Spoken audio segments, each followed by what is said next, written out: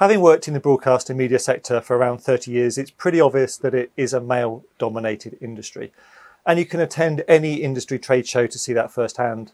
For those in the industry, if you look at your YouTube channel analytics, you might be as staggered as we were to see that 93% are male viewers. We also know that broadcast engineering and technical courses at universities also struggle to recruit female talent. So what is going wrong? RISE is a not-for-profit advocate group for gender diversity within the broadcast manufacturing and services sector. They aim to open up more opportunities for female broadcast professionals, and we're delighted to be joined today by RISE MD Carrie Wootten. And following their successful mentoring program, we are also joined by Joanna Taylor, a RISE mentee. So welcome to the show, guys. Hi. Hi. Carrie, let's start with a quick RISE overview. Quick recap on RISE.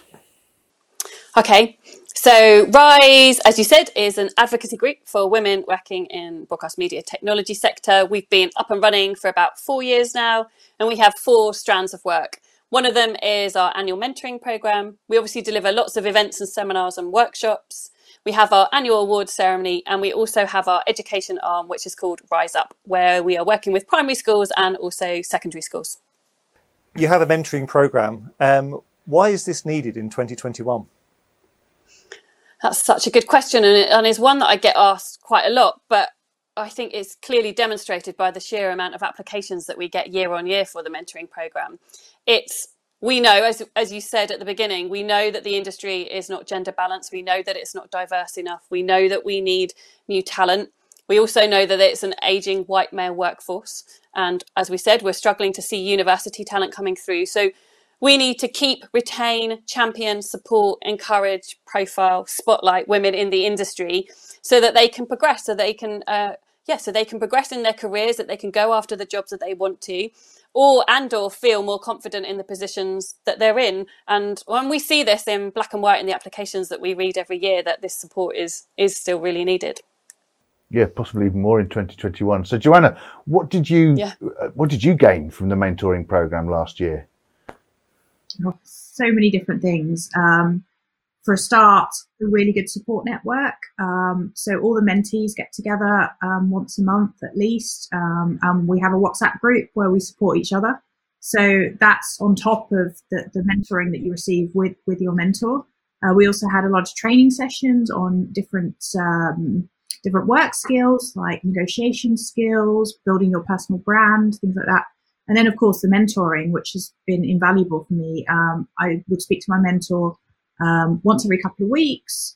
We'd speak for over an hour at least. And one of the things that's come out of it for me is I got a new job out of this. So I actually was able to move my career forward. I wasn't really sure where I wanted to go next, and my mentor helped me to actually establish that. I was just going to pick up on what Joanna says, that that's what we see, is that actually the mentor can provide really critical advice and support at key moments in the mentee's kind of career and pathway and the journey through the program. So, Joanna, who was your mentor and how did the relation work during the program? So my mentor was Marina Kalkanis, and she is the CEO of M2A Media, and they specialize in online streaming. And so what was amazing was, I don't know how Carrie did this, but we had so much in common. That she didn't come from a tech background. So I used to be a journalist for many years, and I've actually kind of transitioned into a tech career sort of later on in life. And Marina had studied English and had also been a writer, and then had sort of transitioned into tech in a similar way. So that was really cool. So what we would do, obviously, we've never been able to meet in person due to COVID, which is really sad, but we would meet after work on a Thursday evening, maybe have a glass of wine and just chat about just chat about work. And initially I would just sort of run scenarios by her and see, and she would give me confidence that I'd done the right thing. But then I felt like she wanted me to kind of, she felt like, I guess, that she wasn't giving me enough, which I felt like I was getting a lot out of it, but I wanted to sort of give more, because I think mentoring always, the more you put into it, the more you get out of it. So we decided that we would go through and work out what my ideal job description was. And so we did a sort of exercise where we worked that out. So we went through, and she kind of echoed back to me, like, is that really what you want? And, but then you'd end up doing this. Oh, okay, actually, no. And because I was sort of at a crossroads in my career where I wasn't really sure what my next step was, and we kind of thrashed that out, worked out what my ideal job was. And then I kind of went after that and spoke to my boss about it. Ended up getting put on a secondment, and I have now been given that job officially this week. So it's been great. So, Carrie, just rewinding a little bit, what does the programme actually involve? And I guess, how do you select mentors, and how do you select mentees, and how do you match them up effectively? Yeah, so the programme, I think Joanna kind of hinted to it a bit, is structured in three ways. There's obviously the mentoring support with the mentor, and then, as Joanna said, then there's this kind of program of workshops, meetups that happen between the mentees on a monthly basis. And actually, that's one of our main ambitions for the program, actually, is that the women walk away with a group of colleagues that they can talk to and rely on and champion and support each other after the program. And that's one of the kind of key ambitions for it. And then we also look to industry to support the women as well. So we're really lucky to have, for example, the DPP invite the mentees to their technology leaders briefing, for example, like access to talks and seminars and workshops and people that they wouldn't maybe necessarily have access to. So that's a kind of crucial bit of the program as well. And application, so mentees apply through an application form. So that's on our website now for this year's program. And for the first time, we're launching in North America this year. So we'll be delivering the mentoring program in the UK, in Singapore and North America. And then the mentors, we spend quite a bit of time on that matching process, actually. It's vital to try and get it right, because actually the relationships work, but if there's a good connection and there's kind of, there's a synergy there.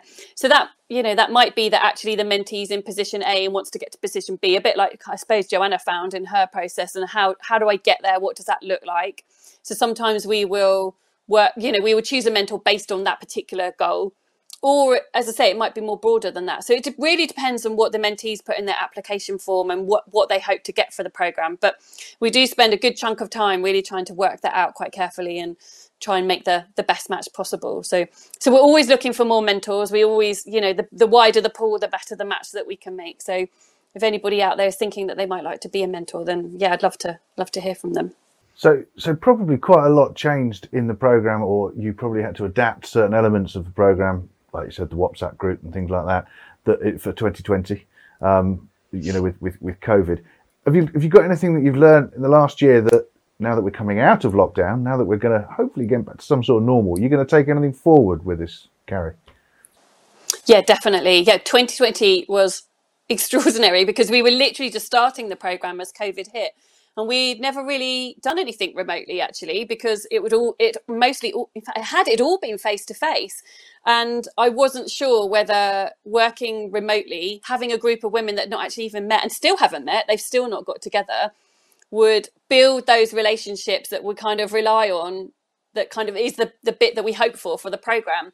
So yes, it changed dramatically. But actually, as we know, as we've kind of progressed through the last year, we all know that relationships can be built via Zoom and other tools. We can communicate, we can support each other.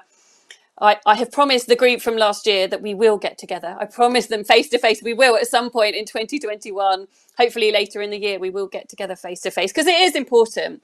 But I think what it did show me was that we can reach more geographically because of the technology. And now that we do know that mentoring relationship can exist, really well in a virtual space. Ideally, you would definitely meet face to face at some point. But I think just having the technology, knowing that it can work, definitely allows us to work, more geographically across the UK and reach more women who are in different locations. So it seems to me it's a 12-month mentoring program, but it seems to me that you've got evidence that the mentees and mentors continue almost like a career-long relationship. Yeah, that's what we hope for. We really do, that everybody will stay in touch. Yeah, as Joanna says, they have their WhatsApp group. All of the 3 cohorts that we've supported so far have their WhatsApp group. And actually what's interesting is seeing that first cohort actually from a few years ago, seeing where they are now, how they've progressed. And, some of them, they're all, well, not some of them, they're all doing brilliantly, and they're all still in touch, they all still support each other. And actually, they're engaging with all the other cohorts of women as well. So we've now got this massive network of women that have been through the programme, and also all of the mentors as well, all of the men and women that support the programme. We can't obviously run it without them. So we now got nearly 200 people that have been involved in that programme alone. So I'm really excited about expanding that again this year. Yeah, we've all got a LinkedIn group that we've all joined together. And so for example, my last sort of official meeting with my mentor was in January, but she knew that this job offer was coming sort of in either this month or next month. And unfortunately, initially it wasn't quite as I'd hoped it would go. And so on Friday, I emailed my mentor, and just to keep her up to date, because she had asked sort of to be kept up to date. I said, look, this has happened. And she said, oh, that's disappointing. Let's jump on a call first thing 8 a.m. on Monday morning, which was incredible of her. And so she gave me this huge pep talk. I went and talked to my boss and sorted everything out. And now I'm back on track. So that was amazing. Yeah. So she's still there for me, even though it's finished. And I think that's what's really important, Joanna, isn't it? Is that actually that mentor is there to guide you in those what are difficult situations sometimes, where it is, particularly if it's around a new job, negotiation, salary, whatever it happens to be. We had that with a woman in the first year as well, who had to negotiate quite hard to get the salary increase with a promotion that she'd got. So I think this is where it has real value for the mentees. It gives them the confidence and support and the advice that actually enables them to have sometimes these really difficult and challenging conversations. Yeah, it kind of sort of answers the question I was just about to ask when you started talking, Joanna. But based on your experiences, why is it important that this mentoring program continues? But of course, that is it. It's the ongoing relationship. Absolutely. And I think that we still have this issue in the industry where there's not enough women in this industry. And so the ones that are there, we need to support them, because we need to make sure that they stay. Yeah, I think that's it, isn't it? So there's 2 things, isn't there? We want to promote and support and champion and crucially, as Joanna just said, retain the women that we do have in the industry. We don't want to lose any. And then obviously just attract more talent as well. But we had that bit about supporting women already in the industry is absolutely vital. It's and that's why we definitely need the programme still. What particular challenges have you faced in your career so far before you discovered RISE? So for me, I've sort of had quite a varied career. So I was a journalist for 10 years, and then I started my own business as a personal trainer.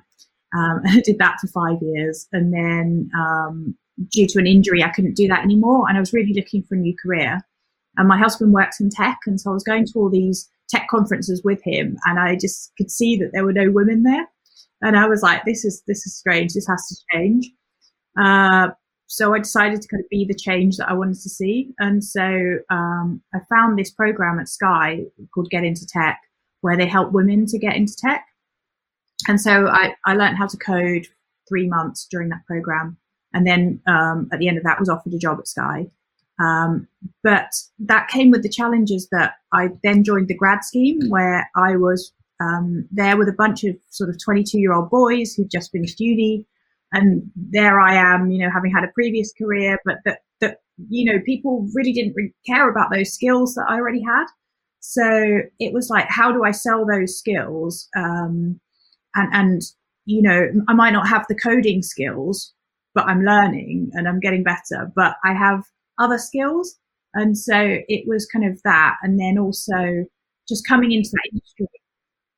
Yeah, absolutely. And we could all learn from each other, which was good. But it was trying to convince them that they could learn from me as much as I could learn from them.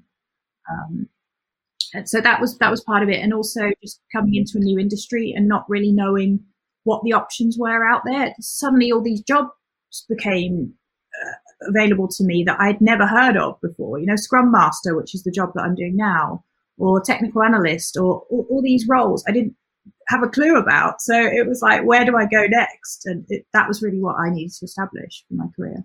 Do you mind us asking, Joanna, where are you going to be starting work? What is your role? Where and what are you going to be doing? So so I'm going to be a Scrum Master now, still in Sky, but okay, great. So instead of doing the coding, I'm now managing the people that do the coding. So it's definitely a step up for me. Yeah, and it's something that plays more to my skills as well. So finally, Carrie, 2 questions in one really. Is RISE only for women that are currently in employment, or those that maybe are looking as well? And obviously, finally, if you can just fill us in again on where people can find out more about applying. Yeah, so it's the mentoring programs for women in the industry, and also for women who would like to get into the industry as well. If there's anyone who thinks that actually this might be for them, then we're really eager to support them as well and encourage them. And then also, to apply, you just go to risewyb.com and the application form is on there. Thanks, Carrie. Thanks, Joanna. Thanks for coming in and telling us all about it. Please do keep us informed. We'd love to hear how it all goes in the future. And that was very interesting. Great. Right. And thanks also to Media Proxy for their support on Kit Plus TV. And you can check them out at mediaproxy.com. See you next time.